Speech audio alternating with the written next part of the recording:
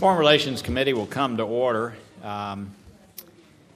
We are honored to have so many people here today. I do wonder what's happening back in Iowa with the governor, two senators, and so many distinguished individuals here, and we're glad to have all of you here in support of our nominee.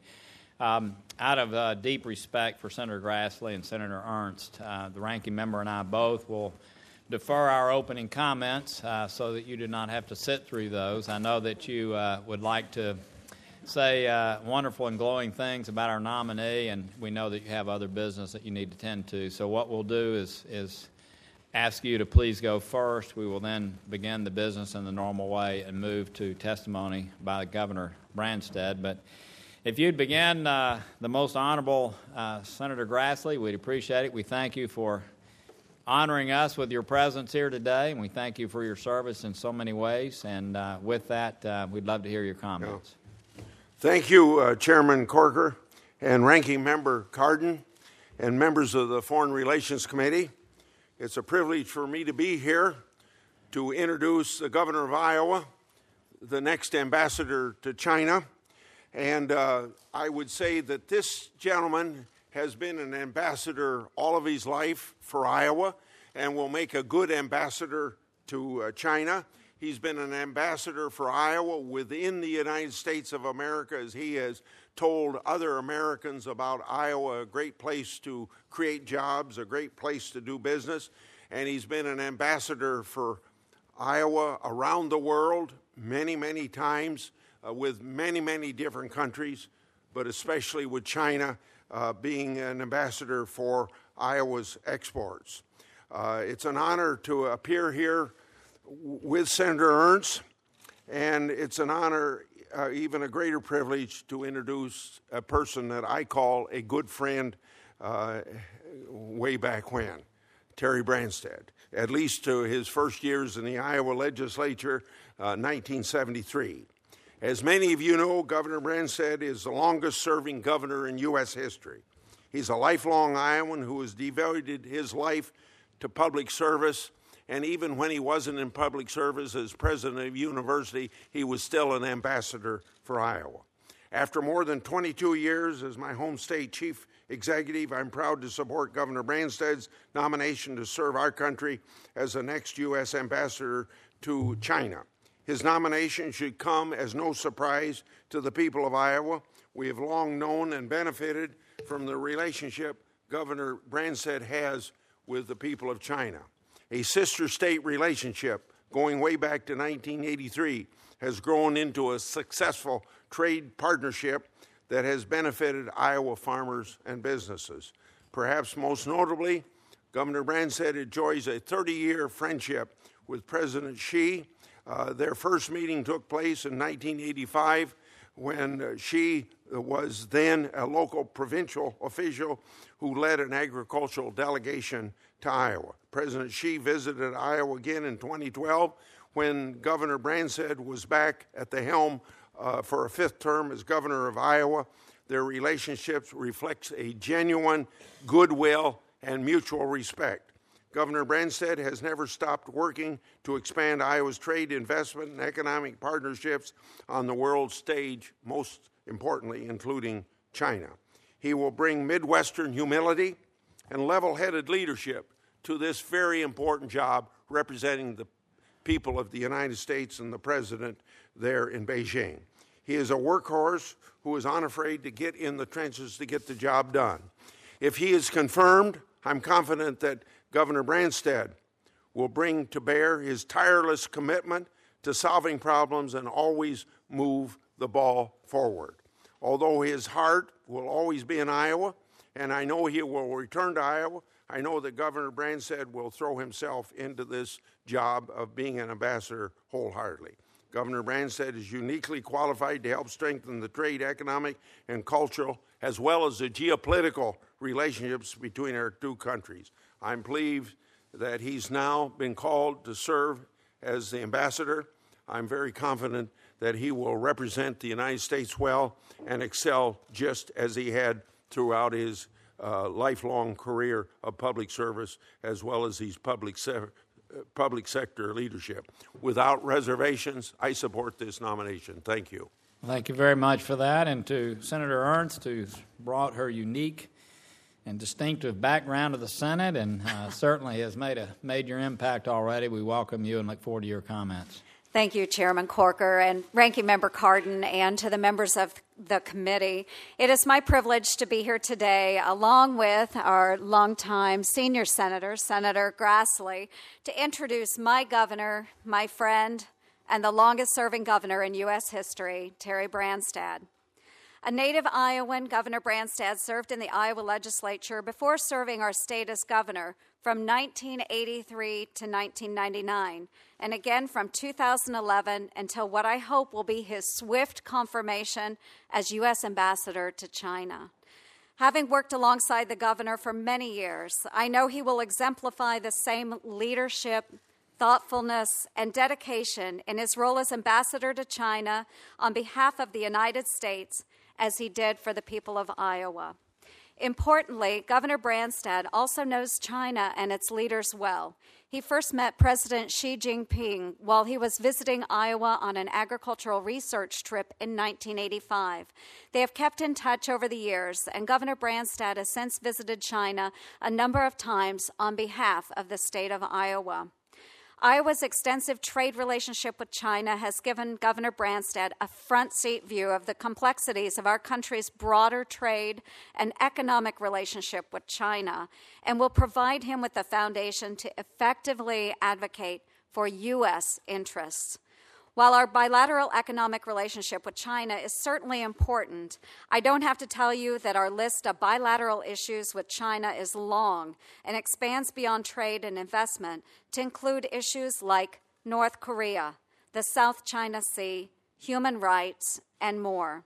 Accordingly, the position of U.S. Ambassador to China is one of the most important ambassadorial positions in the world, and I am confident that President Trump has made an excellent choice in nominating Iowa Governor Terry Branstad for this role. I look forward to him being confirmed by the Senate and bringing the Iowa way to Beijing. I also want to extend my thanks to the support that has been given to Governor Branstad by his wonderful family, and I know he'll introduce Chris and the rest of his family soon. They are truly an asset to Iowa. I know that they are going to be a greater asset for the United States of America. Thank you, Mr. Chairman. Thank you both. I know our ranking member would love to thank you for your comments.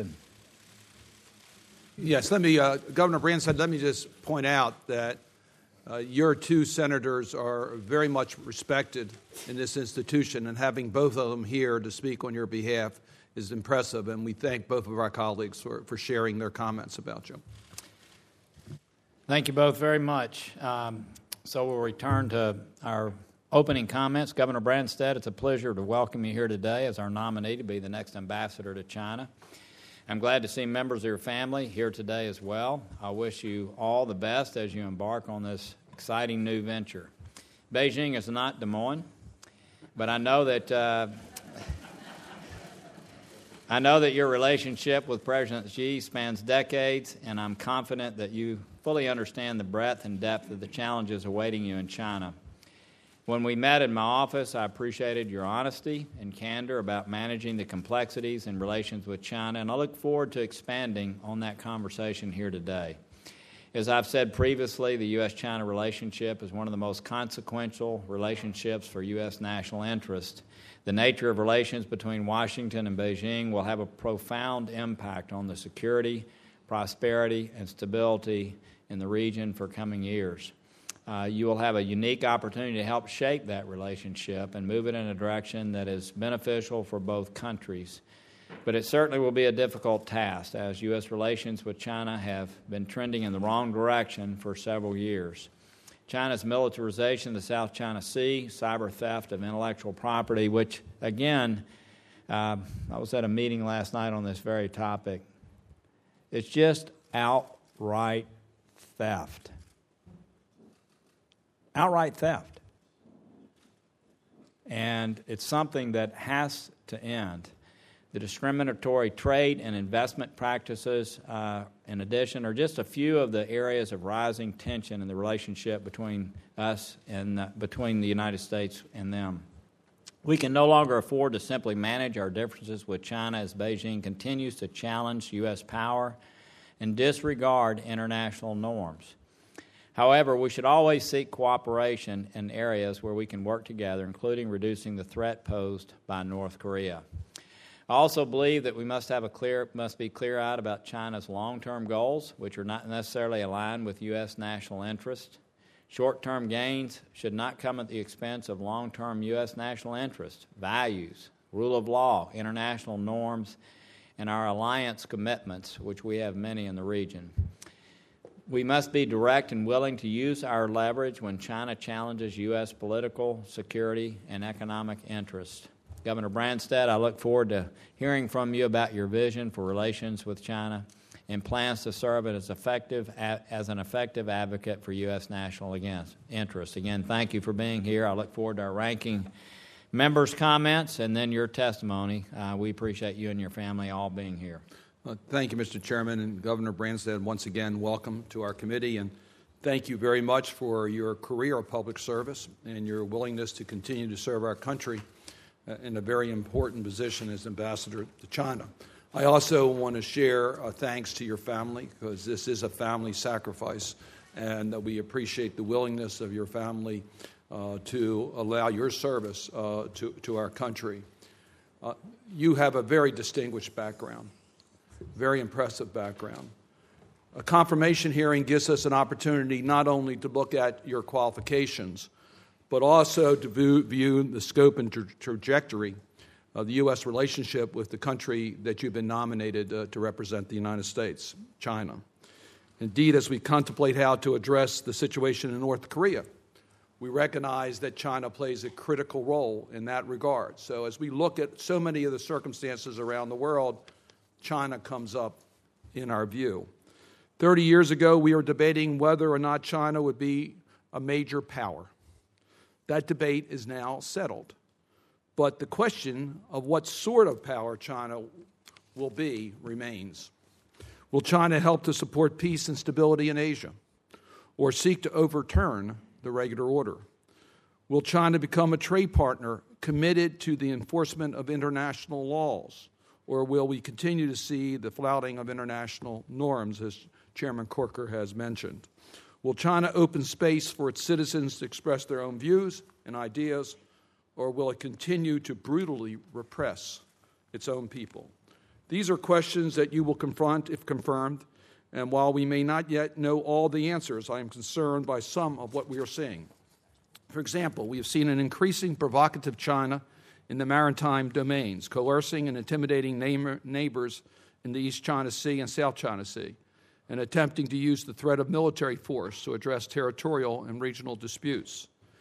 And as you and I have discussed when we sat together recently in my office, I'm deeply concerned by the deterioration of human rights in China and the environment for civil societies and independent voices in that country. When I joined the Senate Foreign Relations Subcommittee on East Asia, President Xi became the president of China. At that time, many of us hoped that China was on the verge of a more progressive or reformist era, and that along with growing interaction with the outside world and a significant economic development, human rights would indeed improve. Yet the opposite has proven true. President Xi's administration has adopted a slew of laws that violate the most basic human rights of the Chinese people, and that presents challenges to U.S. interests and values as well. The community of civil activists in China who thrived in the 1990s and 2000s, partly as a result of the U.S. engagement, both diplomatically and economically, have come under assault as never before.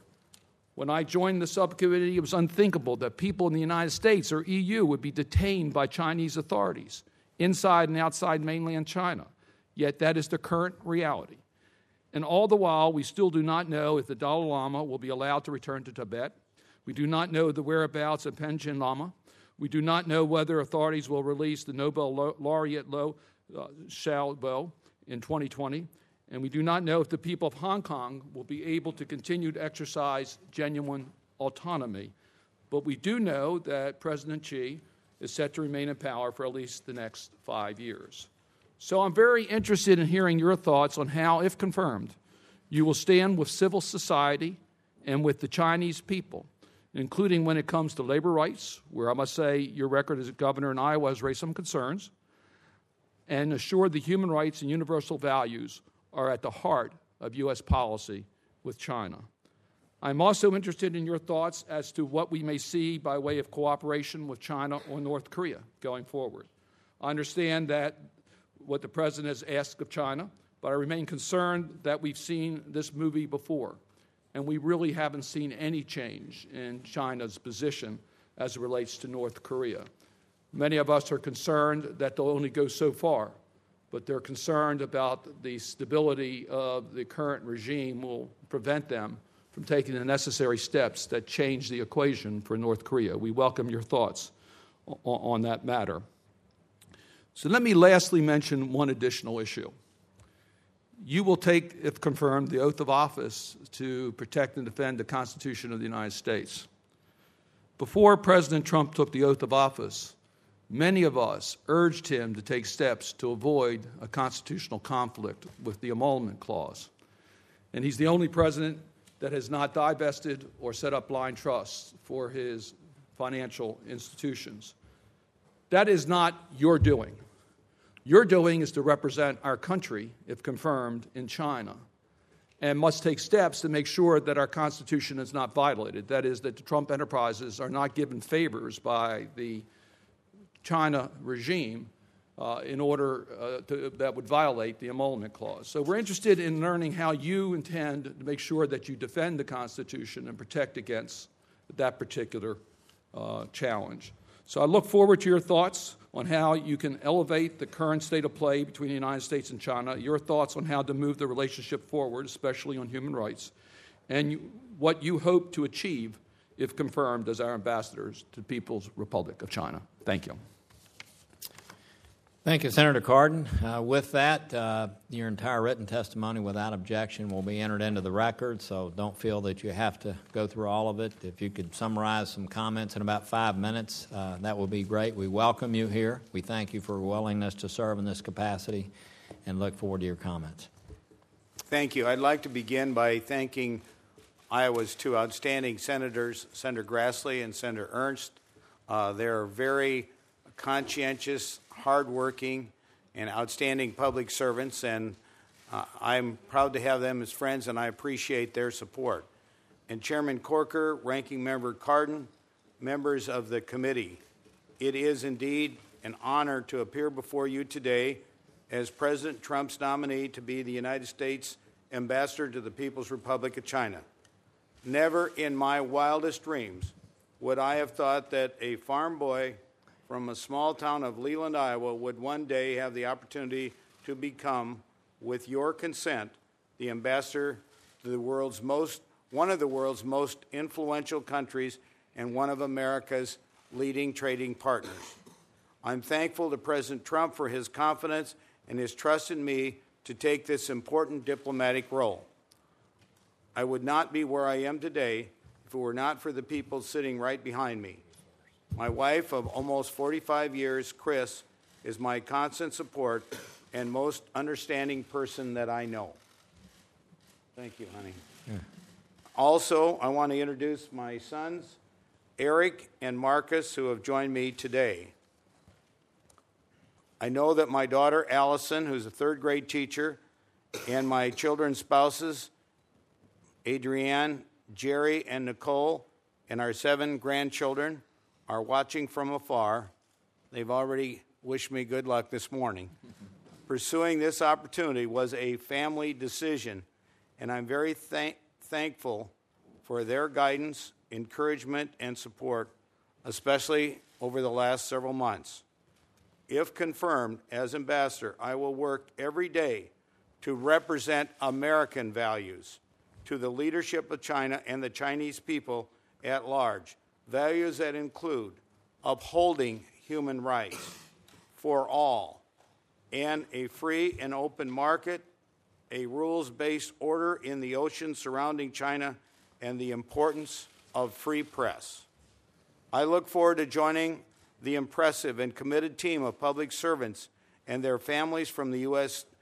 State Department and many other U.S. agencies at our embassy in Beijing and the consulates across China. Leading this team of dedicated professionals who are working as we speak to promote America's interest in China would be a great honor and responsibility that I would not take lightly. My relationship with the President of China, Xi Jinping, goes way back, as you've heard, to 1985. As a first-term governor, I had the opportunity to welcome an agriculture delegation from Hebei province of China, Iowa's sister state, to the state of Iowa. Leading that delegation was a young man whose business card read, Xi Jinping, Feed Association of Shijiazhuang. During the trip, our sister state director, Luca Baroni, took our new Chinese visitors on tours of farms and factories and to receptions and dinners with our sister state volunteers. They attended a birthday party, a Mississippi River cruise, and we showed them true Iowa life and hospitality. I even hosted the delegation in the governor's formal office. A connection was made and a friendship was founded. To this day, President Xi still speaks fondly of Iowa and the hospitality he enjoyed there so many years ago. If confirmed, I hope to use my unique position as an old friend of President Xi and a trusted confidant of President Trump to positively influence the U.S.-China relationship.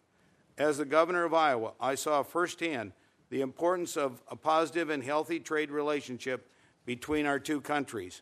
Nearly 1 out of every 2 rows of Iowa soybeans last year were sent to China, as well as $33.5 million worth of pork in 2016.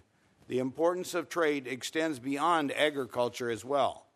Aviation products, manufactured goods, chemicals, electronics, and many other products and services are exported to China daily and help support and sustain the American economy. As ambassador, I will continue to work that I have started as governor to open up the Chinese markets to American business of all sorts. This will be good for the American people as it will create more jobs, and good for the Chinese people as they will have more access to the best made products that the world has to offer. In keeping with President Trump's mission, I am committed to making sure that the trade relationship between the United States and China puts the American worker first. Our relationship with China is multifaceted, not solely focused on trade, and I'm aware of the critical national security issues that our two countries must work together on as well.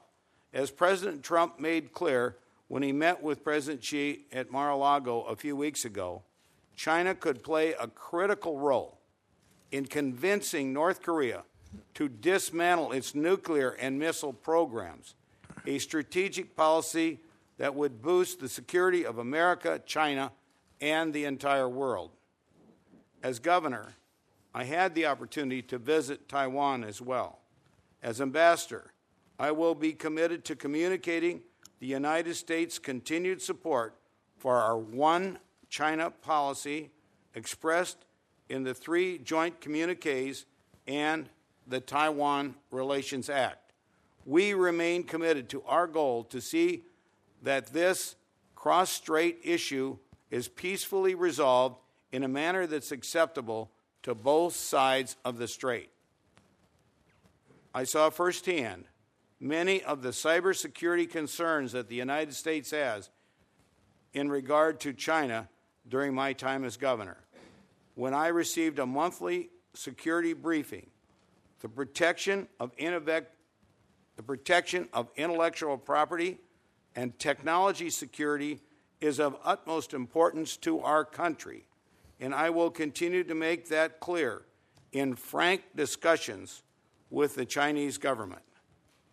On the South China Sea, China cannot be allowed to use these artificial islands to coerce its neighbors or limit freedom of navigation or overflight. The United States will uphold freedom of navigation and overflight by continuing to fly, sail, and operate wherever international law allows. As governor, I had the opportunity to travel to all of Iowa's 99 counties every year, a feat that is affectionately named for your esteemed colleague as the full Grassley. As ambassador, I hope to continue this tradition by visiting every province in China. With a country as large and expansive as China, I know there is much life and activity outside of Beijing. I look forward to connecting with the Chinese people and continuing a vibrant exchange of culture and ideas that we began back in 1983 when I signed the Sister State Proclamation with Governor Zhang Shuguang. If confirmed, I will work tirelessly to represent America and her citizens to the best of my ability.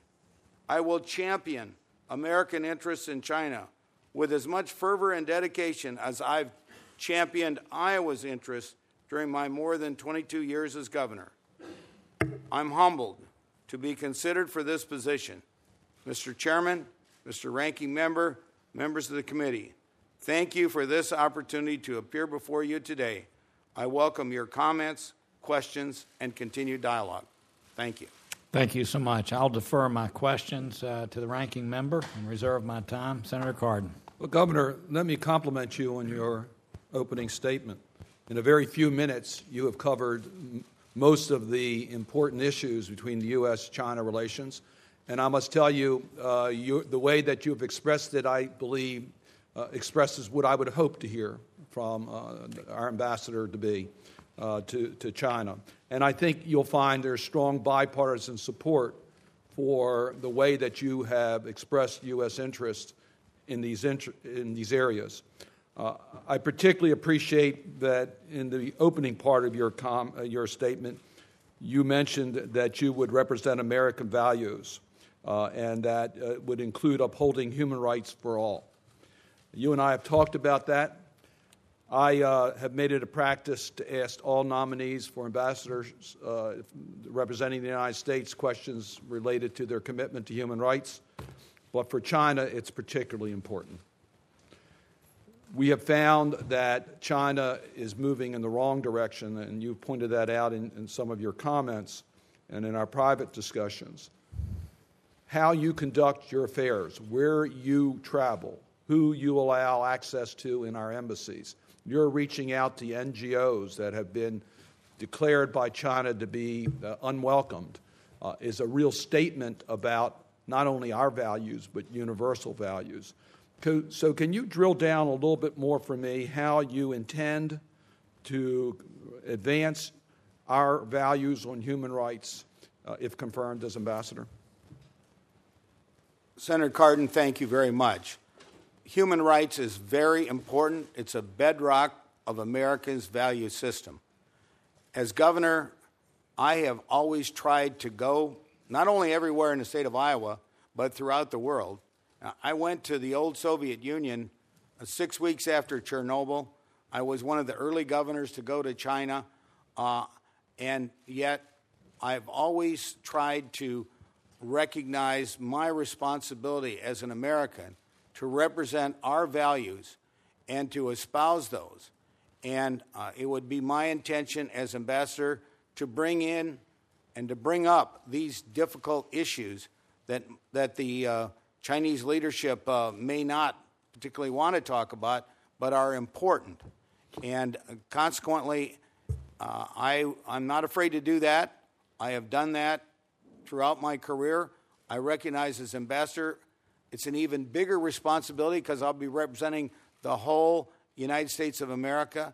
And when Americans or anyone else in the world is not treated fairly, I think I, as ambassador, need to bring that issue up to the people in power in Beijing. So if I understand, you'd be welcoming to our embassy those who may disagree with the government of China on their policies on human rights or their political dissent? I would not only be willing to welcome people of all backgrounds to the embassy, but also to travel to other parts of of the country to meet with them as well.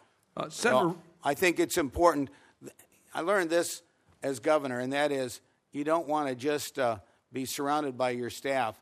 You want to get out and see the real people in your state and in the country. And as ambassador, I want to get out and see the people in China. I want to learn from those people that don't feel they're being treated fairly as well. Senator Rubio and I sent a letter to Secretary Tillerson requesting that he place a high priority on human rights in our bilateral relationship with China, mentioning the problems of religious minorities, including the people of Tibet. Would you be willing to take advice from members of Congress on individual cases and champion them and work with us as we try to raise the elevability of these issues? Yes, Senator. In fact, as I've gone around and met individually with members of the Senate Foreign Relations Committee, a number of those have been brought to my attention, and it would be my intent to work with all the members of this committee and others in the Senate on these issues. I believe that's part of the responsibility of the ambassador, is to be there on the ground in China and to be an advocate for our interests. And my last request would be that I've asked staff to keep in touch with our embassies. And I appreciate the fact that you mentioned in your opening statement the professionalism of the people that serve in the mission that are critically important. They take direction from the ambassador. I would ask that you respond to our staff, both staffs, as to steps being taken to advance the human rights agenda so that we can work together in regards to elevating the importance of that part of our relationship. I certainly intend to do that, and I do understand that we have a very dedicated professional staff, both the State Department and other agencies, and it's a very large staff that's available at the embassy and the consulates. I intend to work with them. I want to learn from them as much as I can, but I also want to work directly with you and other members of the United States Senate and your staff. Thank you. Thank you. Senator Young. Governor, thanks so much for your willingness to serve. I thank your family for their years of service as well to the state of Iowa. We're fortunate to have someone who has a personal relationship with the President of China who's put themselves forward as well. So I enjoyed our visit together. One of the things we talked about was North Korea. And you've also touched on this very important topic in your prepared statement, indicating that China could play a critical role in convincing North Korea to dismantle its nuclear and missile programs.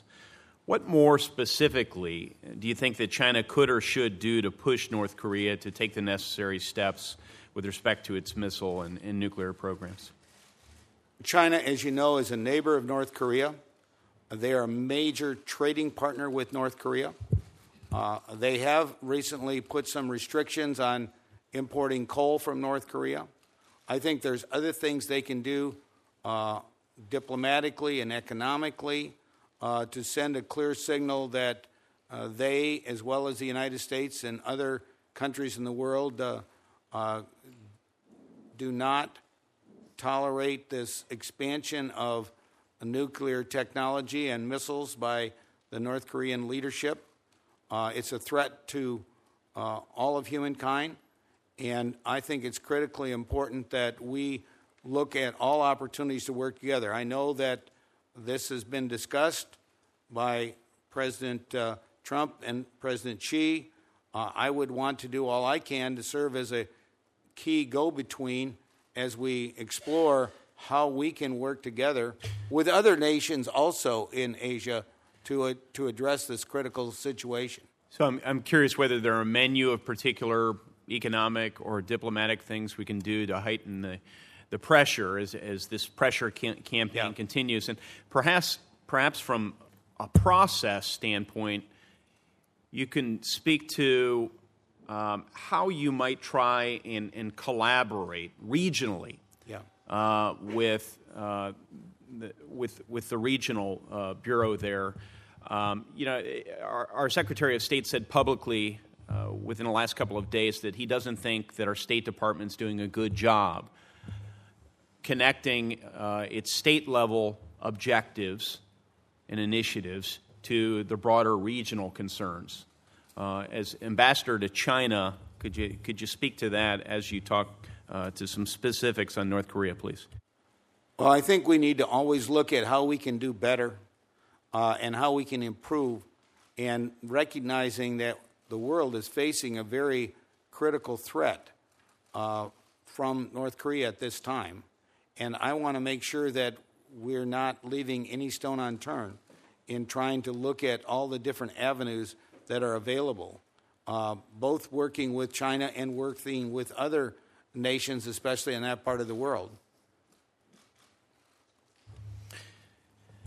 Well, I'll look forward to working with you. And do you commit to, if you see a lack of coordination, and of course you'd be communicating that, I presume, to the Secretary of State. Hopefully, you have individuals on this committee which would like to work with you to improve that level of coordination. I recently met with Secretary Tillerson. Yeah. We had a very constructive meeting, and I intend to work very closely with him and with the other State Department personnel, of which there are some very experienced and capable people at the embassy in Beijing right now. I'll pivot very quickly to the protection of intellectual property. In your prepared statement, you indicated it's of the utmost importance to our country. I think all of us here agree with that. The U.S. leads the world in biomedical research and discovery.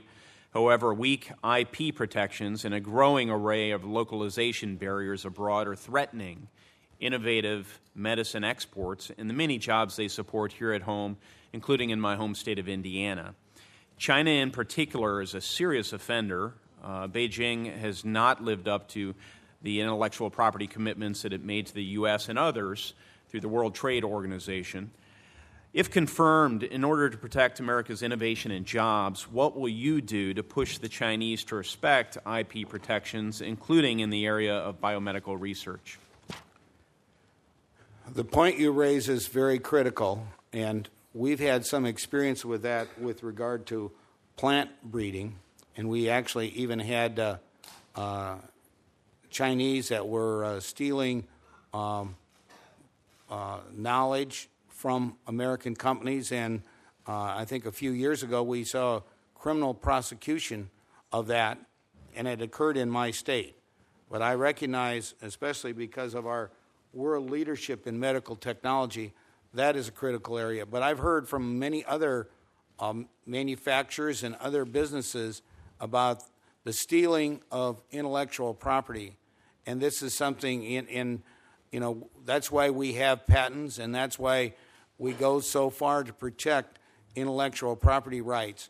And in the meetings I've had with business people, not only in my state, but as we've done trade missions, this is a critical issue and I think as the Chinese have advanced, hopefully they're going to see that there's a danger to them as well in having their intellectual property stolen by other countries. So I think it's critically important that they abide by and support intellectual property rights, and that it is not only right for America and protecting our businesses, but it's right for them as well. And I hope that I can convince them that they need to change their policies and they need to be more vigilant and serious about protecting intellectual property rights. That's good. Senator Coons. Thank you, Chairman Corker. I'll simply follow up on what Senator Young and Chairman Corker both said previously. When we had a chance to meet my office, Governor, I was clear with you that intellectual property is also a significant concern of mine. I'm from a state that has a long and proud history of invention and innovation. I was just at the Hagley Museum yesterday, which has the records of the DuPont company and all of its early inventions. They have a remarkable collection of patent models, which they're actually exploring sharing with the Chinese people across a dozen sites in China. I'd be interested in hearing just some more insight into how you will use your important and long and trusting friendship with President Xi and what I expect will be your growing knowledge of China as you visit every province to really make intellectual property and stopping the theft of America's inventions a key priority in your role as governor, if confirmed? Well, Senator Coons, the incident that I was mentioning a few minutes ago actually involved DuPont Pioneer. Yeah. And as you know, we share DuPont Pioneer. They've been a wonderful American company, and we think it's critically important that the rights, and I'm aware of the fact that they're doing some important business in China. We also have the World Food Prize in Iowa. And one of the recipients of the World Food Prize is a Chinese gentleman that was involved in rice. And there's opportunity for DuPont Pioneer, and they're also going through a potential merger right now. There's opportunities for them to work together for the benefit of not only these great American companies, but also Chinese business as well. And I want to do what I can from the background and experience I've had working, especially in the agricultural area. And as you've heard, Xi Jinping's first visit to America was an ag delegation, and they were there during spring planting time. They visited the farm of the president of the Iowa corn growers, and they visited a turkey farm, and they visited others, and the Sukup Manufacturing Company that makes bins, grain bins. But I hope to be able to, because of that background and experience, and because of the very good way that we treated Xi Jinping and his delegation, hopefully to convince him that we need his collaboration and cooperation in dealing with some of these critical issues where China has not adequately addressed the protection of these important intellectual property rights. Thank you, Governor. I have two other quick questions for you, if I might. And let me offer that I look forward to working with you and with the senators from Iowa, as well as my senior senator from Delaware, to strengthen some of these ties between China and the United States, with the goal of relentlessly pressing the importance of a shared commitment to protecting patents and trade secrets and other IP. You grow a great deal of corn and soybeans. We do too. And we feed them to our chickens, and we'd like our chickens to go to China. We have... Thank you. And Sonny Perdue told me that he may be from Georgia, but he also raised corn and soybeans. So I was encouraged to hear that as well. And as long as those corn and soybeans go to chickens and the chickens go to China, we're all going to be happy. I will tell you that we filed a complaint against China in the WTO, and I think successfully asserting that China is unfairly restricting U.S. chicken imports. More than 10% of all chicken grown in the United States is exported. We have not been sustainably, successfully able to access one of the most promising markets in the world, which is China. If they're going to join the world community through things like the WTO, they need to play by the rules. And I hope that you will prioritize opening the Chinese market for poultry, whether it's from Georgia, Iowa, or Delaware.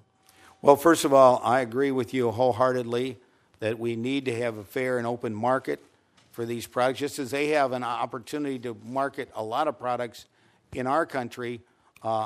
Poultry is really important. We do sell them a lot of pork, but beef is presently restricted as well. I have also visited with Tom Vilsack, who, as you know, has gone now from being Secretary of Agriculture, former governor of Iowa, to working with the Dairy Export Council. And I think there's opportunity to get more opportunity for dairy there as well. This is an area, especially when it comes to agriculture products, that I've had a lot of experience in, and I hope that because Xi Jinping has some experience in that background too, that it's an area maybe we can make some connection. I've also had some very frank discussions with Minister Han, who's their ag minister, on these issues. I agree. I hope you'll make great progress on that. In closing, I'll just reference the last topic we discussed, which is Africa. China has become the dominant investor and player in Africa, eclipsing even the United States. And I urge you to compliment them on their significant leadership in pledging to shut down their illegal ivory markets, but also to find ways that we can explore cooperation on the continent of Africa before we completely lose our foothold as a main player, and that you will continue to advocate for our values in China and in how we both engage in Africa. I appreciate you bringing that issue up, and I think they have made a commitment now to stop this illegal trade in ivory, and I think that is critically important. Before I came back as governor, I was president of a medical school, and I actually went to Africa, and we have a number of doctors and medical people that volunteer, and even our medical students from Des Moines University provide health care in Africa.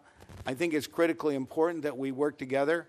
I will be glad to compliment them on what they're doing in Africa. I think we need to look at opportunities to collaborate wherever we can. I'm appreciative of the Americans that donate their services and time to help improve drinking water and to help improve conditions for people in Africa. Well, thank you very much for your testimony, Governor. Look forward to supporting your nomination. Thank you. Governor, I expected you to be able to talk fluently about pork and chicken and soybeans. I didn't know our city feller from Delaware could do that, so I've learned a lot today. Senator Gardner. Thank you, Mr. Chairman, and thank you, Governor, for your time today. And while Chris counts his chickens, I'd like to end China's beef on U.S. beef. Yes. So thank you. I'm with you. Thank you for that. I think we're close, but we obviously need a little bit more help to make sure that this market is open freely and fairly to U.S. agriculture, particularly beef producers. You and I had great conversations about North Korea. I know with Mr. Young and Mr. Cardin and others, you've talked about North Korea and the role that China plays, the particularly important role that China plays as it relates to North Korea's nuclear behavior. This Congress worked to change the doctrine of strategic patience, which had allowed the North Korean regime to proliferate, to launch a number of missiles, to test a number of nuclear weapons. And I think it's important that we look at the North Korea Sanctions Act that this Congress passed unanimously as a way forward to make sure that we're deterring aggression and indeed inducing behavior with North Korea and others around the region to put more pressure on the Kim Jong-un regime to denuclearize peacefully the North Korean government and North Korean regime. In those conversations, though, I think one thing that we have to consider is whether or not China is going to, in full faith, carry out its commitment under United Nations resolutions 2270 and 2321. While right now we see them taking actions that they haven't taken in recent years, will that continue, or will they slip back into what China does, and that is a policy of its own doctrine of patience as it relates to North Korea? What do you plan to do if China fails to uphold either the United Nations resolutions or indeed fails to use its influence over North Korea's regime? Well, Senator Gardner, as you've pointed out, they have not abided by these United Nations resolutions. And I think what's happening right now with North Korea is an example of why that needs to change. This is a very serious situation, and I don't think China wants to have a flood of refugees from North Korea going into their country.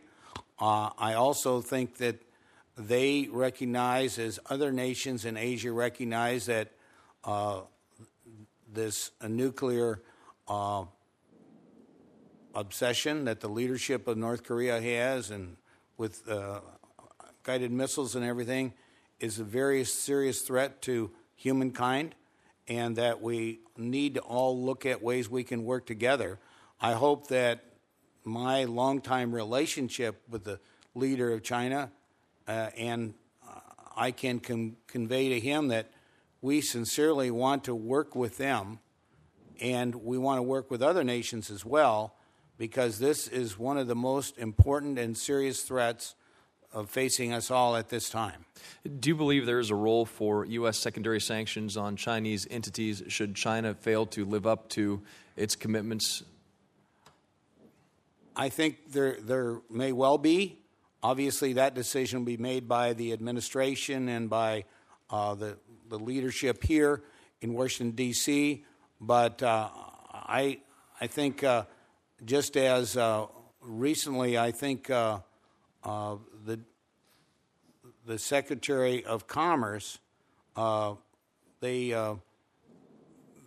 recently levied a big fine on some Chinese entities that illegally provided national security information to rogue nations. So, and that was, I think, the largest penalty of that sort that's happened to date.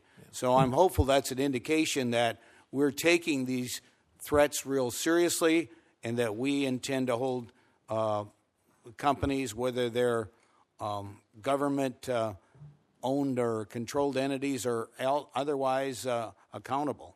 Yeah, thank you. And I think even when it comes to cybersecurity issues and cyber attacks against the United States, many of the North Korean efforts against U.S.-based companies have gone through China or traveled through China, and so we have a number of cyber sanctions at our disposal as well, and I would encourage the usage of those sanctions as necessary. When it comes to cybersecurity, I appreciate your statement when you talked about the protection of intellectual property rights. There's a company in Colorado who did business with China, sold a particular type of pump to a company in China. Months later, the company from China wrote back to this company in Colorado with an email asking some questions about the engineering schematics of the pump, but the new name of the company in China was exactly the same name as the company in Colorado.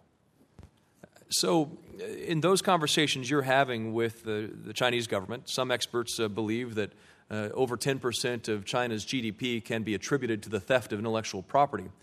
How will you assert both cybersecurity issues as well as intellectual property rights and make sure that they are living up to their obligations? The example you cite of the Colorado company, I've heard that from Iowa companies as well, of where they have worked in cooperation with the Chinese company, and then they see their product being exactly copied. And this is a clear violation of intellectual property rights. And this is the kind of thing that I think we have to very vigorously object to and do everything we can to stop.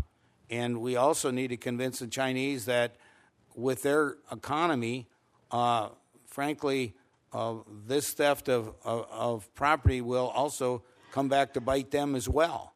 And that the sooner that they get serious about this, the better it's going to be, not just for improving relationship with the United States and other countries, but also for them in protecting their own intellectual property rights in the future.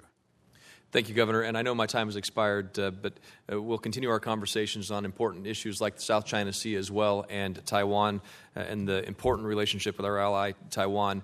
But I just want to end with this, that I hope that this position, upon your confirmation, you will use it to really work with Congress in a way that I think has been neglected over the past several years, that you will have a relationship with members of this committee and the Congress in a way that really builds upon this critically important relationship of China and the United States. And I think there's an opportunity here to do things as ambassador that truly do need to be done between one of the most consequential relationships that the world has to offer. Thank you. Well, thank you. I intend to do that. When I was, as governor, I've been co-chair of the Governor's Council. Good. We know you're going to work with us. Okay, thank you. Thanks, Governor. Okay. Thank you. Thank you. Senator Markey. Thank you, Mr. Chairman. Welcome, Governor. You and I had a good conversation about fentanyl. Yes. In my office.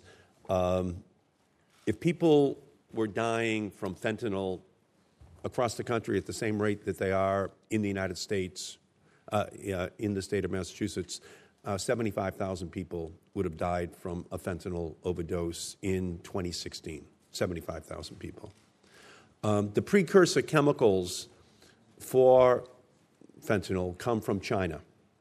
And they come from China into Mexico for the most part, and then they're transported up into the United States. So this is still relatively early in this epidemic because people are dying at a very small fraction right now in the country as they are in Massachusetts and New Hampshire and other states, but it's coming. It's a preview of coming attractions. So could you talk a little bit about your commitment to raise the profile of this issue at the very highest level to make sure that the Chinese government understands that we expect them to crack down hard on these fentanyl exporters? Well, Senator Markey, for the last 2 years, the National Governors Association has been actively discussing these issues. And I agree with you. This is a dangerous poison. Basically, it's a less costly narcotic than heroin, and it's becoming a huge problem in many states, not just in your state, but I think in Ohio as well as in other states in New England. It's going our direction as well, so we're concerned about it. If we can stop it at its source in China, we need to do that, and that's an issue that I intend to pursue very aggressively, because it's human lives that are being lost needlessly, and this is a poison that needs to be prevented from going on to the world marketplace. Thank you. And again, this has to be elevated to the same level as nuclear, nonproliferation, copyright, trade. It has to be the same exact level, because if people are dying at the same level. Right. There hasn't been enough public attention about this yet. This is just absolutely a crisis, in our country. We would be losing 2 Korean War levels of Americans every single year to fentanyl. 2 Korean War levels. Okay, so we can't allow that to happen. We have to put the protections in place, and the Chinese can be key. In the same way that the Chinese are the key in any negotiations with North Korea. The president says, if China is not going to solve North Korea, we will. Well, we have very few options beyond preemptive military strikes without China. And so it is going to require China to play a big role. But over the last year, from first quarter of 2016 to first quarter of 2017, there has been a 37% increase in trade between North Korea and China, notwithstanding UN resolutions and their commitments to have tougher sanctions. So can you talk about what you believe has to be the conversation that goes on between the United States and China for them to drastically increase the implementations of the enforcement of the sanctions, which would bring the North Koreans to the table? The Chinese have wanted us to have direct talks with the North Koreans for years. I agree with that. But it has to be partnered with crippling economic sanctions by China on the North Koreans, and that is not happening. So can you talk about your view of that? I would hope that recent events has convinced China that they need to take this much more seriously. It happens to be that the leader of North Korea's half-brother was living in China when he was brutally murdered at the airport in Kuala Lumpur, Malaysia. So if nothing else is a signal, that sure ought to be. The other thing is obviously the threatening actions, and I think recently the China Daily kind of sent a message to the North Koreans that this nuclear mission and missiles that they're shooting off is counterproductive, and I hope that they will use that as a reason to tighten down on sanctions and get serious about working with us and other countries in dealing with this. This is a very important and critical time to deal with that in light of the actions of just the last few months. Yeah, because we don't need a second Korean War. No. That's for sure. We don't. Without the Chinese, we need their help, and I don't think they want a war over this either. They don't want a bunch of refugees from North Korea pouring into China. I've been to Harbin, which is north of North Korea. It's an agricultural region of China, and we need their cooperation. We need their assistance in peacefully dealing with this and changing this dangerous direction of North Korea at this time. Thank you, Governor. Thank you, Mr. Chairman. Thank you. Senator Portman. Thank you, Mr. Chairman. And Governor, good to see you. Thanks for coming by to visit. And Thank you. 24 years as governor. Well, That's probably even won't good serve by out the Senate full standards. 24 years if you confirm me, but Only I'm in my 23 and a half? 23 Yeah. sessions. Yeah. You've done a great job, and you've shown today that you've got a grasp of what's going on over in China, and I appreciate that. It's a tough job. You know, I knew Sandy Rand pretty well and was over there with him a number of times, and who was kind of a China expert. And I know you're going into this with your eyes wide open, but despite your relationship with President Xi going back to his days as head of a livestock association, they're tough negotiators. And when I was U.S. Trade Representative, I had the opportunity to negotiate them quite a bit. And we do have a better relationship now at the presidential level, I believe, than we've had in a long time.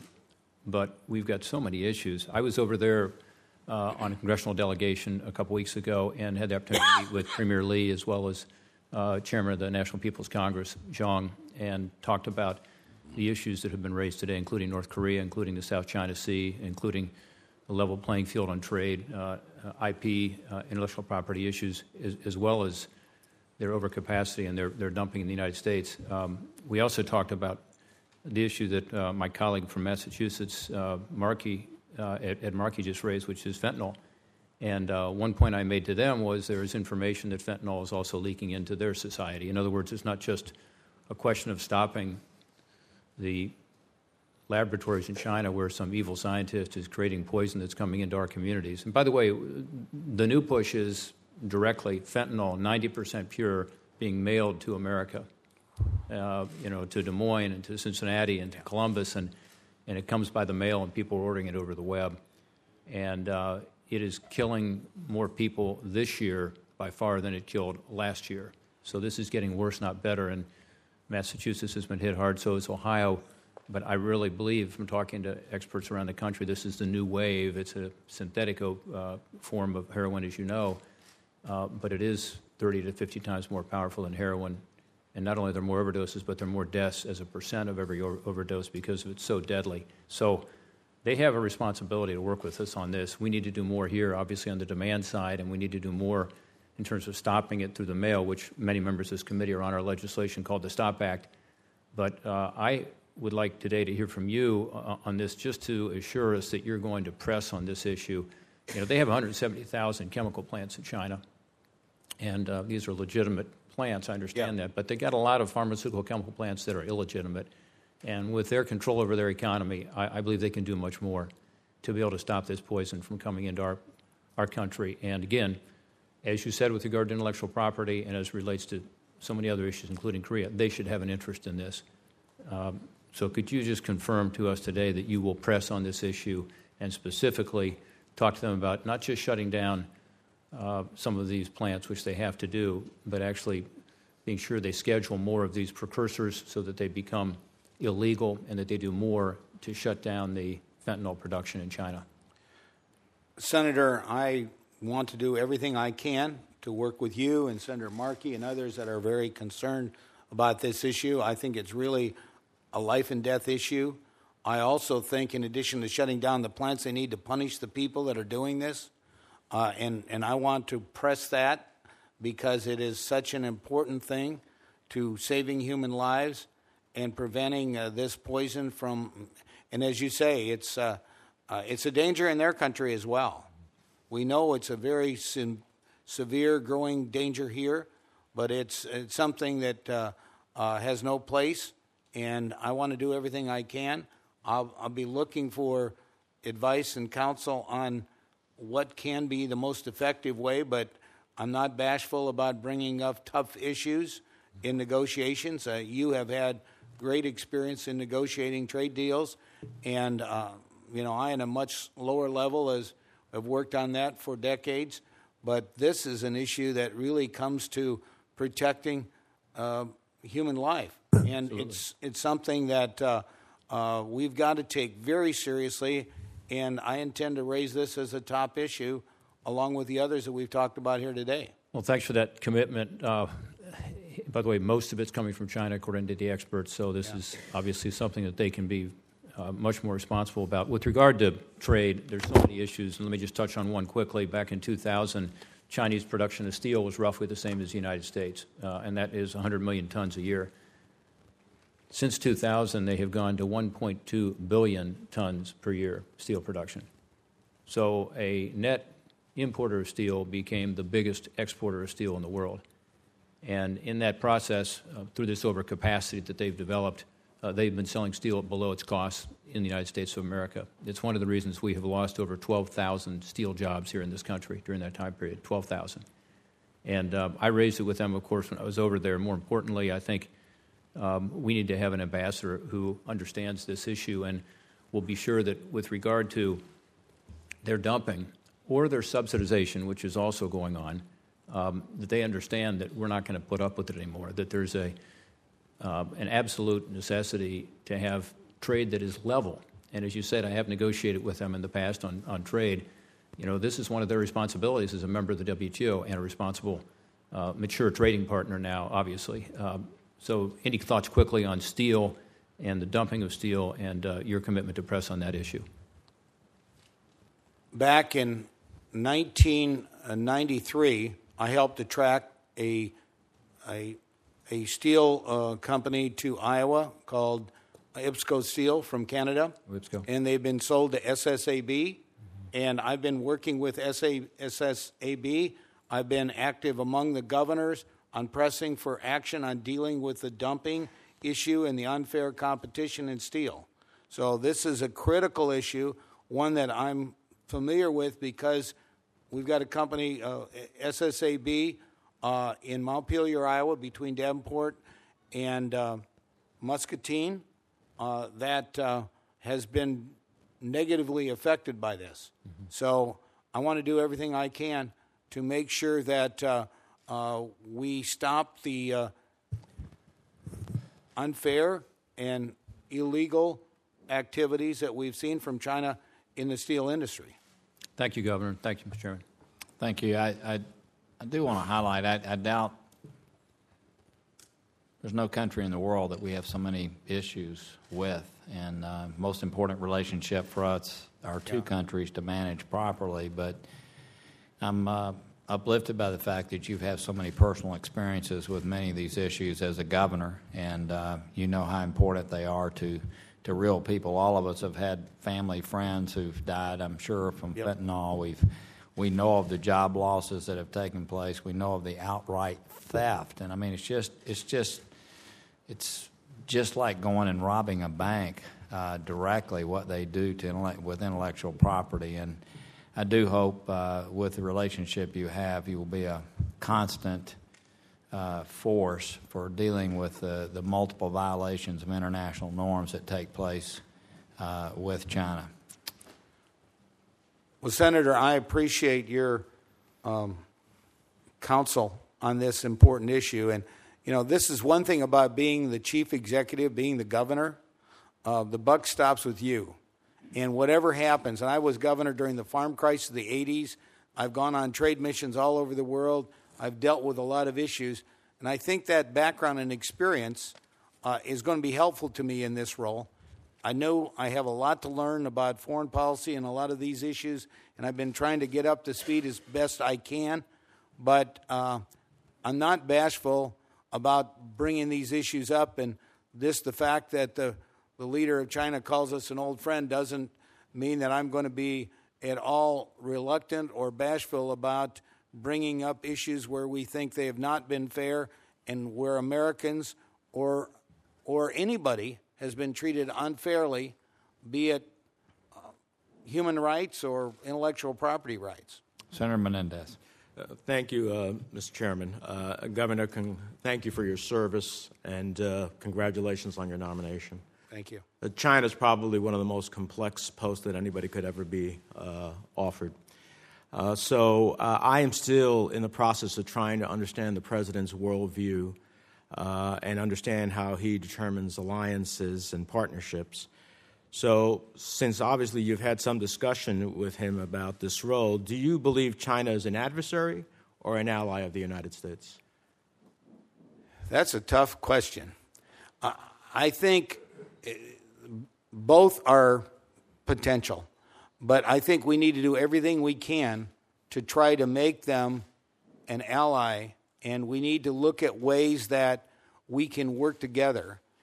I know from the food perspective, the Chinese are very concerned about food security, and they've had some real issues on food security. And I've been in China and talked to them about how we are a country that are blessed with safe, secure food supply, and it's also, and it's not only great quality, but it's among the cheapest in the world. So I'm hopeful that we can use. So our aspiration is for them to be an ally. Right. But if you were to describe them now, our relationship with them now, what would you say that is? It's mixed. I think that there's a lot of areas of, but I think we've got to always strive to try to break the barriers. And I was one of the first governors to go there, after they began to open up and move to a more market-driven economy. And I think that, what I want to do is try to stress on them, because of the change that's taken place over the last 30-some years, they've benefited greatly. But they also have an obligation as a growing power now to also play by the rules and do the things that are expected of countries that are world leaders. I appreciate that. Now, for months before taking office, the president excoriated China for manipulating its currency to the detriment of American workers, insisting that he would put American workers in a labor force first. So but things seem to have changed. Can you clarify for me, do you believe that China manipulated its currency in the past? I think they have. I think that has changed somewhat in recent months or in the last year or so. But I think that's an obviously great concern, because if they are able to manipulate their currency and make their goods cheaper to export and ours more expensive to import, that is one of the challenges that we're facing. So, yes, that's an issue that we need to continue to monitor, and that is one of many things that I think we need to continue to be vigilant on in terms of reviewing the situation and seeing if indeed that has changed or not. Well, I appreciate your directness on that, because I, too, believe they have been a currency manipulator. They're not right now. Yeah. And the question is, how do we avoid them, get them to understand that that is not a good proposition for China or certainly for the United States and workers. So I hope that you'll spend some time and attention to that as you unfold your issues there. I am concerned, as is the president, about North Korea, and some of my colleagues have talked about that. But despite some strong rhetoric from China, because of its deep economic ties and its border, China, from my perspective, continues to enable North Korea's leaders to pursue destabilizing nuclear weapons. So the question is, we seem to have a lot of hope in President Xi as it relates to helping us with North Korea, and I do hope that that unfolds. But the question is, if it doesn't, should we not consider giving China greater consequences so that they understand their calculus is wrong? For example, the sanctions that Senator Gardner and I authored would permit sanctions against Chinese banks, for which North Korea operates a great deal. Should we not consider that as a possibility if we cannot get China to do diplomatically what we hope for them to do in North Korea, to change their calculus? I think we should keep all these options open. Obviously, as ambassador, I won't be the decision maker on them, but if You'll we be a big advisor to them. Well, that's right, and I won't hesitate to give my advice and what I'm able to learn on the ground over there. And I do think all options should be open, and that we ought to do everything we can to convince them to be much more aggressive in dealing with the threats from North Korea. And if that doesn't happen, then I think we need to look at what can we do to try to apply more pressure to convince them that it's in their interest, and there will be consequences if they don't.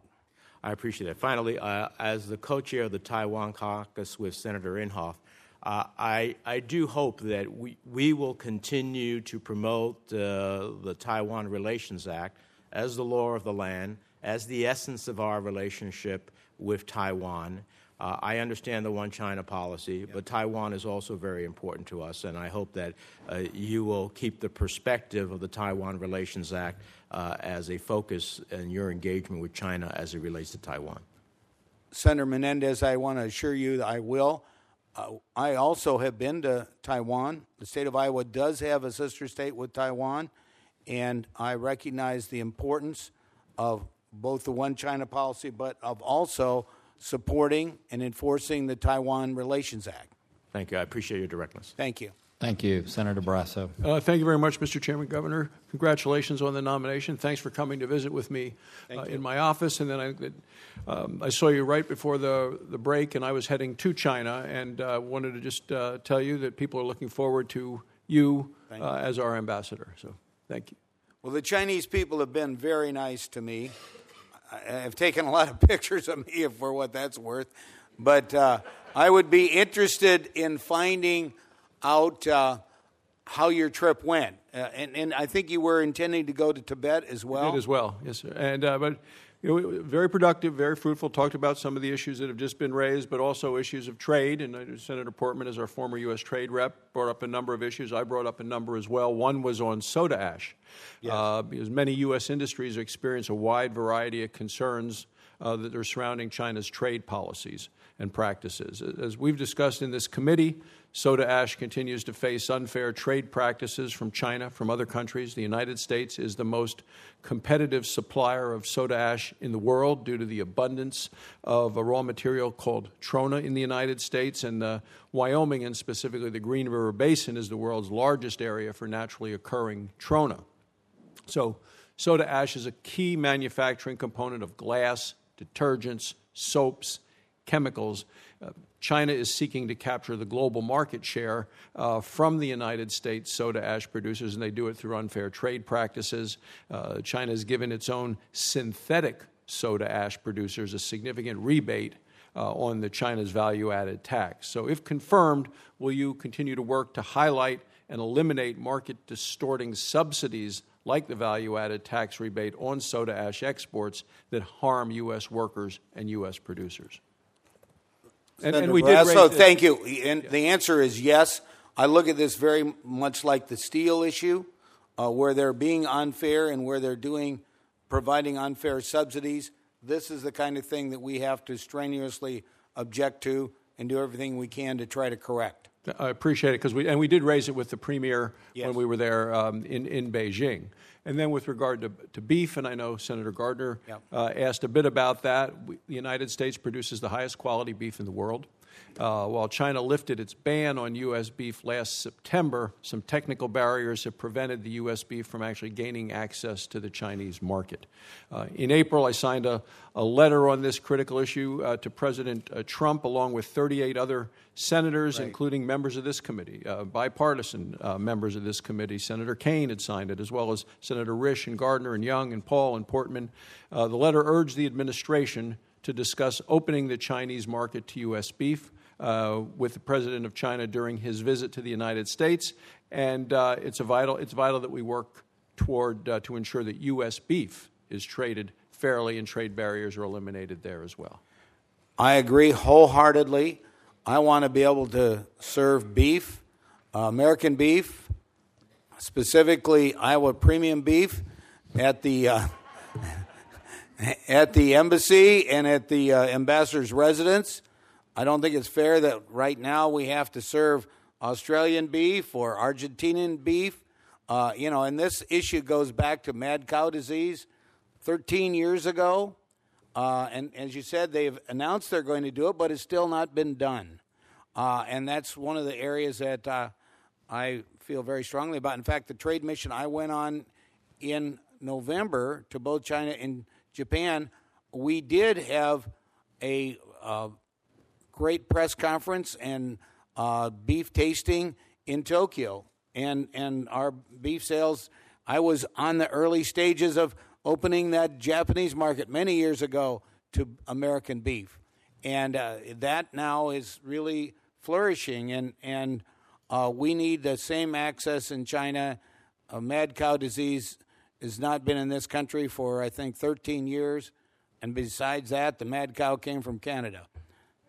One final question, and it has to do with human rights and economic issues, Governor. China is the United States' largest trading partner, and in terms of great potential economic opportunities for businesses in the United States, but China continues to engage in what I believe are serious human rights abuses, including political and religious repression.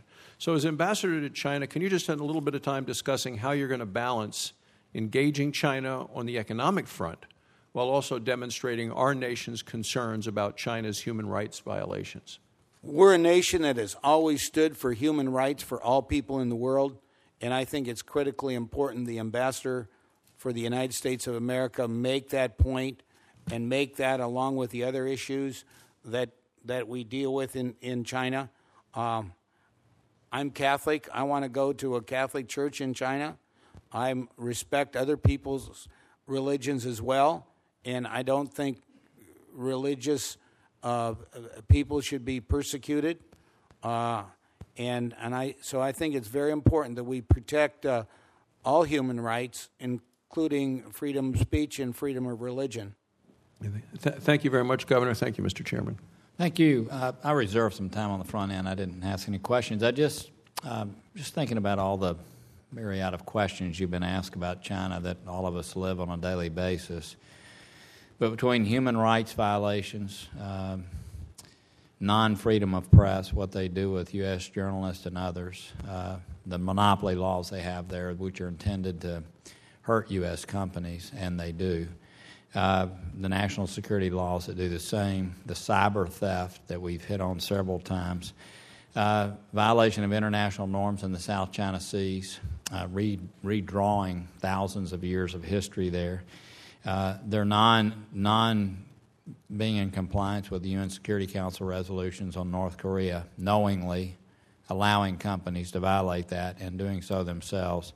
The dumping that takes place with China-manufactured goods, the subsidizing that takes place if that's not occurring, and just what we've talked about with fentanyl and other kinds of things. Can you share with us some things that give you hope about the Premier's realness, if you will, and really wanting to reform the country so that it comes into more universal and international norms? I mean, what are the things that give you hope of their willingness to actually do so instead of, and by the way, what they do in Africa and other places where they basically cause countries there to be debt-laden, doing things with all Chinese workers that solely benefit China. I mean, give me some optimism based on your relationship. Well, my relationship goes way back to 1983 in 84. Here's the thing. China, as you know, was a very closed communist system. It started when Henry Kissinger and then President Nixon went there, and it began to open up. And my predecessor, Robert Ray, went to China, kind of laid the groundwork. I signed the sister state. I went there in 84. I've seen big change in their system. And we were hopeful that when they adopted these economic reforms, it would lead to more political reforms.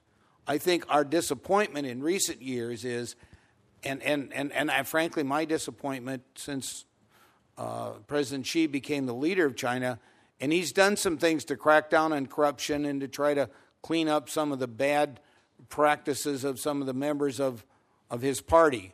But he has not done what I'd hoped would happen, and that is become more open and more willing to accept freedom of press and stop the repression of minorities.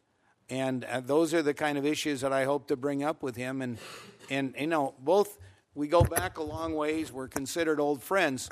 But I think, you know, he's got to recognize that some of the things that are being done in China today are very much against what I think is the right policies for a world leader. And I think he aspires to be a great leader for his country. But I want to, as an old friend, I tell him where I think they're falling short and the kind of things that need to be addressed, including these human rights, intellectual property rights, and other things. So I hope that I can be an effective spokesman for America and for challenging some of the policies that we think are really going in the wrong direction. Thank you. Senator King. Thank you, Mr. Chair. That was a good question. I've been wondering the same thing, and I appreciate, Governor Branstad, your service, and I'm very happy to support you in this position. As we described, I've got good Democratic friends in Iowa who give you high marks, at least as high as they're going to give to somebody on the other side, I'll be honest. Well, they keep reelecting me, so they must have been... Well, and I'm struck by that, too. You know, I come from the only state where they just give you one term. I'm the only state where they call governor your excellency, so they talk about you nice, but they want you to leave pretty quickly. So 22 years is remarkable, and you've had a pretty amazing track record. I mean, as I think about Iowa from having visited my friends, there's many things I think about, but maybe the thing I think about the most, ag and forestry is the number one part of the Virginia economy, and you guys lead with that.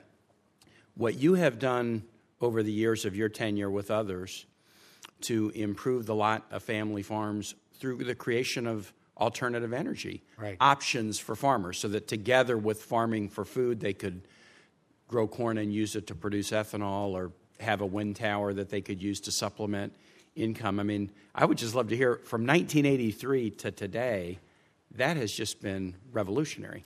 Well, thank you for bringing that up, because I'm very proud of where we've come from. In 1983, we were almost totally dependent on imported energy. A lot of it, fuel that, oil that came from the Middle East, and most of our electricity was generated by coal. Today, Iowa leads the nation. And in my very first year as governor, we signed a renewable electric portfolio law that's been copied, I think, by 23 other states. And we now produce 35.8% of our electricity by wind. And we have two big projects that have been announced. Mid-American Energy is investing another $3.6 billion in wind turbines. And Alliant, those are our two big utilities, another $1 billion. We'll be over 40%, the first state to do that, by the year 2020. And, of course, we lead the nation in ethanol. We produce more ethanol we consume in gasoline. We're moving from E10 to E15. Mm-hmm. We also have a number of E85 pumps in the state. We also lead the nation in biodiesel.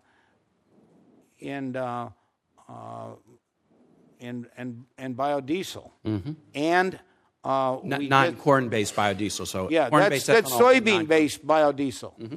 It's almost all from soybeans. Some of it comes from animal fat, but it's either animal fat or soybeans for If there's one place in the United States that demonstrates that fighting greenhouse gas emissions and promoting economic growth are not inconsistent goals, it's Iowa.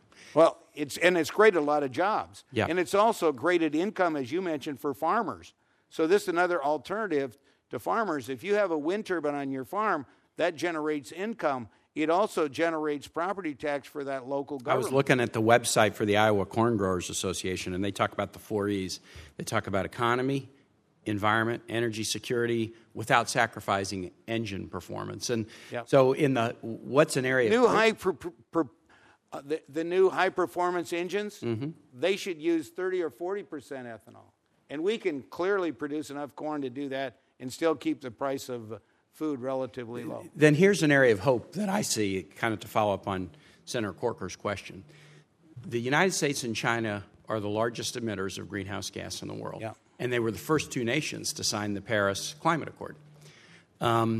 And as governor of Iowa, you go there with the story. They're dealing with major environmental challenges. You go there with the story, which is we can battle greenhouse gas and do it in a way that doesn't hobble the economy. If we're smart, if we're careful, if we're strategic about it, we can do it in a way that's good for the environment and good for the economy. The one thing I would just ask, and this is not it kind of in line with some of your early testimony, this is not your decision to make, but it would be your advice to give. I think it would be a massive mistake for the United States to pull out of the Paris Climate Accord. The U.S. and China were first in, and they're setting leadership for the rest of the world. And if the U.S. were to pull out of it, the effect on the world, the effect on what China might do, I think could be significant. And you are the best person in the United States with a story to tell about how you can battle greenhouse gas emissions and also promote the environment at the same time. The Iowa Corn Growers Association website lists how ethanol is so much better with respect to both greenhouse gas emissions and use of water than production of gasoline. You're an ambassador of the United States to China, but I also think you can be an ambassador for the clean energy economy of tomorrow to the nation in the world that most needs that advice right now. Well, Senator Kaine, thank you for your advice on that. My oldest son, Eric, actually chaired the bipartisan Renewable Energy Coalition that worked with all the candidates of both parties before the Iowa caucuses to educate them on renewable energy. And in fact, he brought then candidate Trump to one of the ethanol plants at Gowrie, Iowa, and we got tremendous response from both parties, and I think did a lot to educate the presidential candidates on the importance of renewable energy. So I think we still have more work to do, especially on wind energy. When candidate Trump came to the Iowa State Fair, I pointed out we have a wind turbine right there at the Iowa State Fair, and I also Secretary Perry, who's a former governor of Texas, they're also a big wind energy state. Absolutely. Too. They had the renewable energy portfolio early. That's right. When President Bush was governor. They followed our lead, but they're one of the, I think, 23 states that copied basically the law I signed in '83. So I agree with you. Also, I would say there's a company called HZ. It's a Chinese company that has a couple of wind turbines near Nevada, Iowa. They are a subsidiary of ChemChina. I have called on them, and frankly, we think there's, as you pointed out, opportunity for collaboration on this in a way that can benefit air quality in the whole world. Excellent. Well, I look forward to working with you. Thank you. Thank you, Mr. Chair. Senator Rubio. Thank you. Thank you, Governor. Congratulations. As you know, I spent some time in Iowa over the last year and a half, and we too went to the fair, and my kids enjoyed it very much. They wanted to know why we didn't go this year, and I said, "But we miss you." Yeah, you're always welcome. Well, I asked them, "What'd you learn at the fair?" And the one thing that one of my kids said is, "We learned that you can fry anything." Even butter.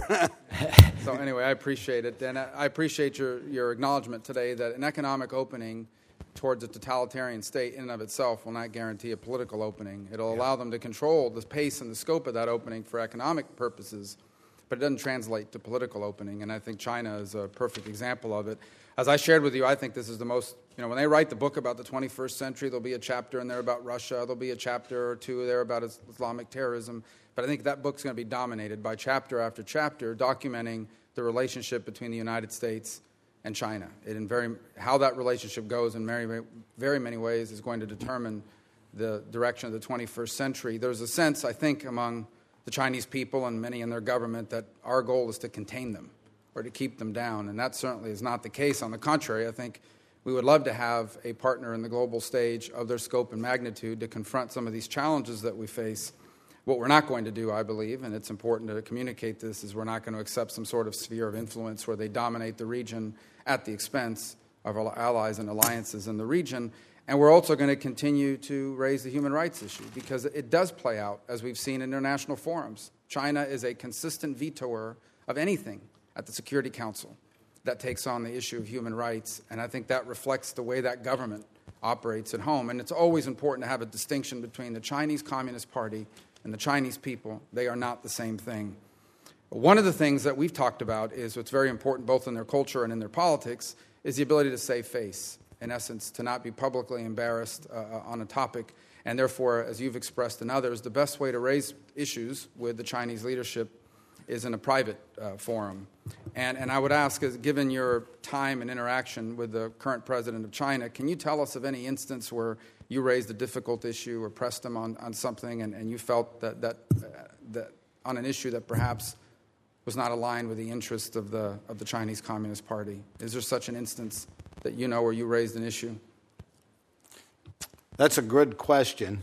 And I think your observation is absolutely right on about how we need to try to find ways to partner with them. Obviously, my role as governor is different than my role is going to be as ambassador.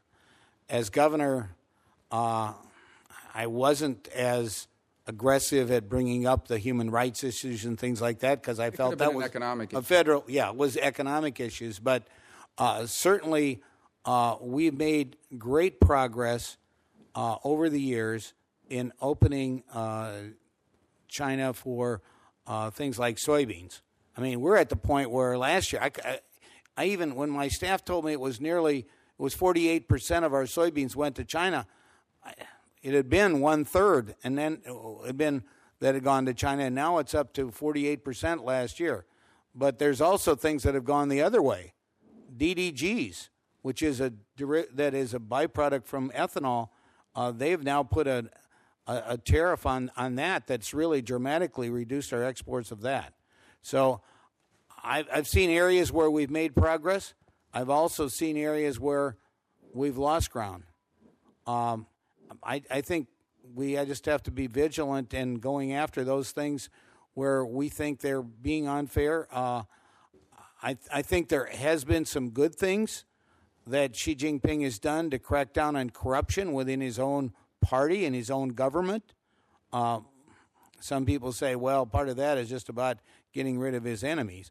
But I think some of it has really been about addressing the severe problem they do have with corruption. Well, and Governor, I guess my point, because my time is about to expire, is there is no shortage of human rights abuses. There's you mentioned your Catholic faith, as I have as well. Bishop Su, an 85-year-old Catholic bishop who's disappeared and we presume imprisoned by the government there.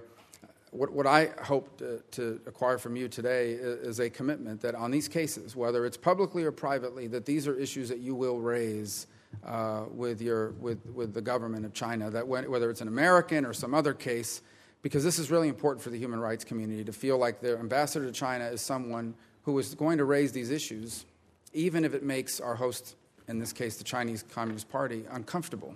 And in light of that, I mean, to meet with them in China when they're willing to meet with you, their willingness to meet with some of their exiles that are here in the United States to hear their concerns. This is a very important commitment. It's a very important part of this job, and I think it's really important for those interested in human rights globally and in China to know that they're going to have an ambassador willing to raise these issues, both in those private forums and meet with them privately and publicly, as opposed to allowing them to be marginalized. Well, I will do that. And just to assure you, my first trip to the old Soviet Union was in 1986. It was just shortly after Chernobyl. And I actually smuggled Natan Sharansky's book in to the American Embassy to give to his mother. My wife and I met with a group of refuseniks, I'm sure that the woman that they had as our escort, the Russian, the Soviet person was a KGB agent. We slipped out of her presence, and we met with a group of refuseniks to find out what's really happening in what was called Leningrad at the time, now St. Petersburg. So I'm not bashful about meeting with dissidents or people that feel they're being discriminated or treated unfairly. I have a history of being willing to do that in my previous role. As ambassador, I think it's even more important because of our country's commitment to human rights. And I would look forward to working with you and ideas that you and others have about people that are not being treated fairly and being able to at least bring those issues up in a private setting because, as you said, it's saving face is important in their culture, but it's also, I think, important that we confront them with those areas where we feel that they are not abiding by basic human dignity. Senator Cardin.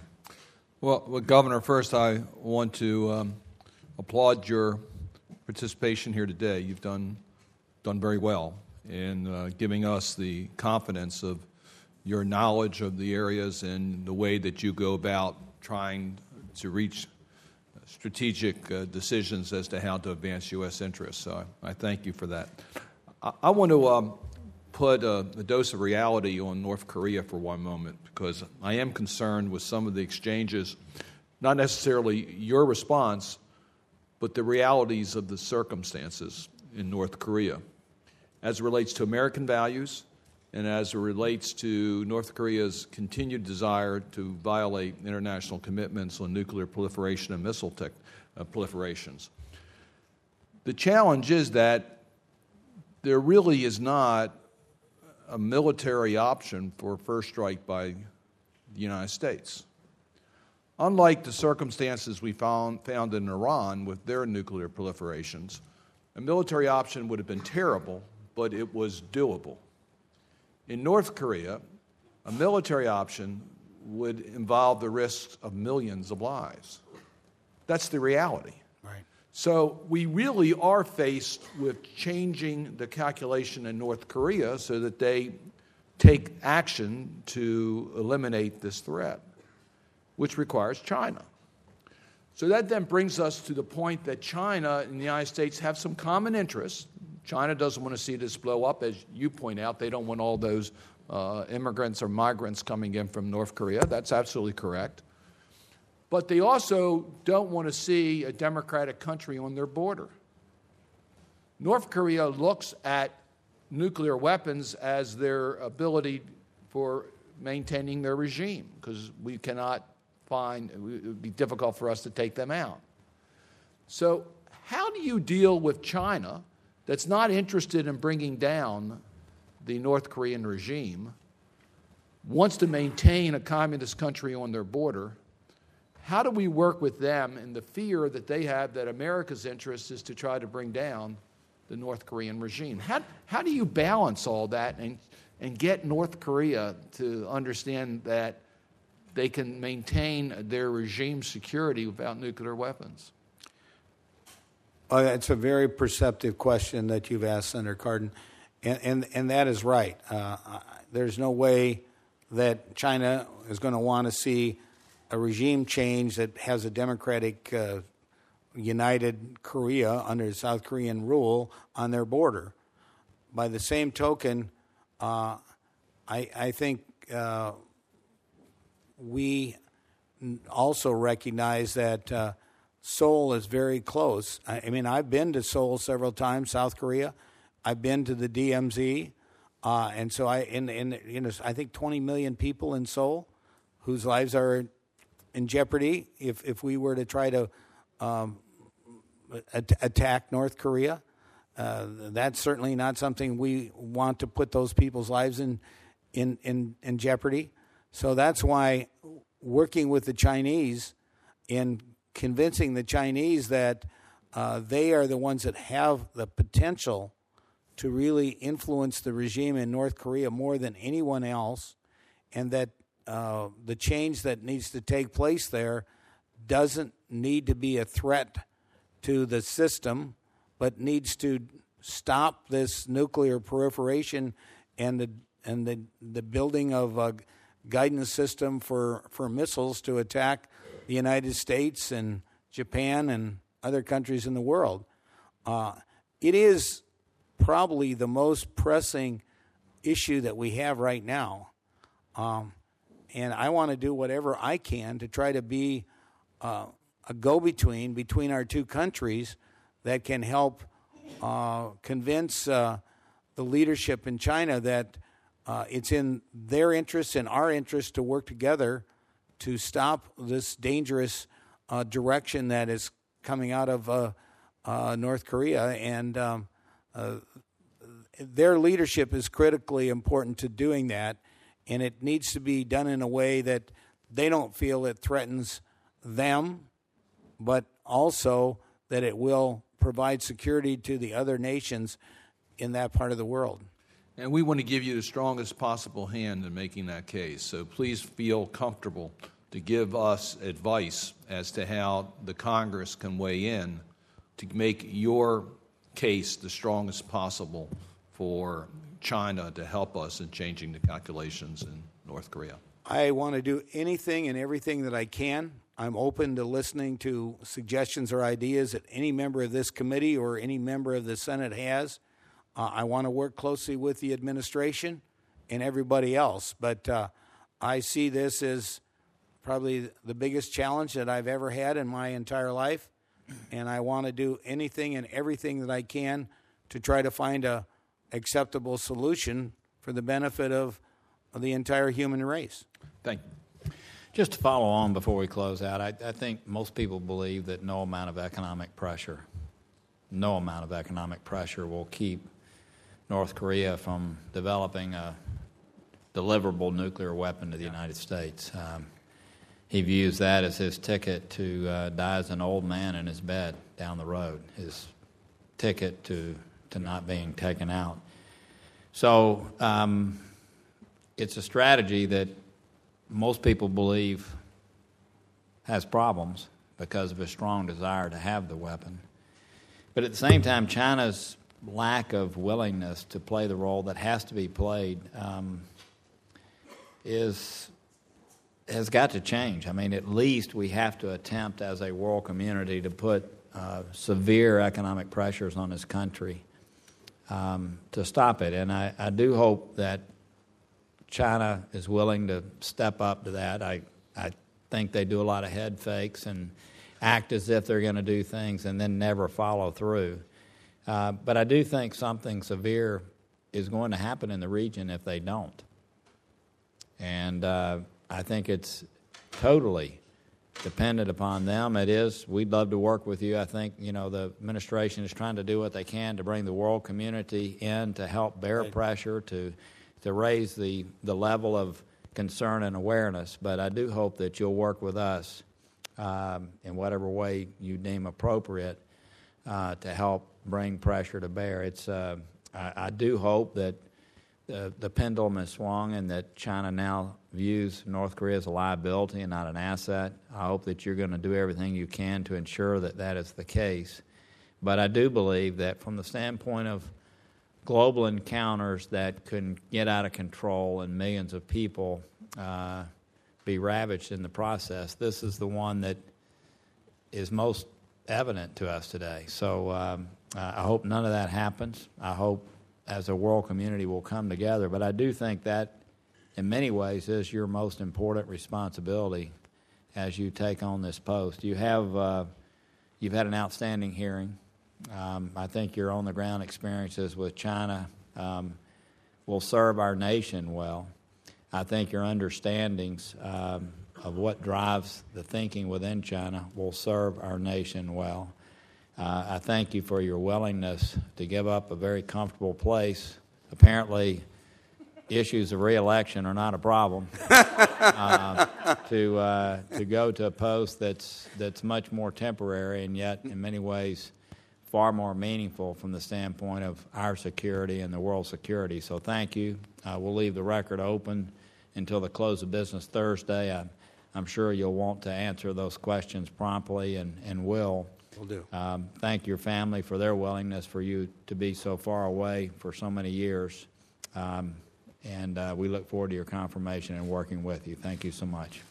Well, thank you, Chairman Corker, Ranking Member Cardin, all the members of your committee. It's been an honor and a privilege to get the benefit of your counsel and advice, and I look forward to continuing to work with you if I get the confirmation and the opportunity to serve our country as the ambassador to China. Thank you very much. Thank you. Meeting's adjourned.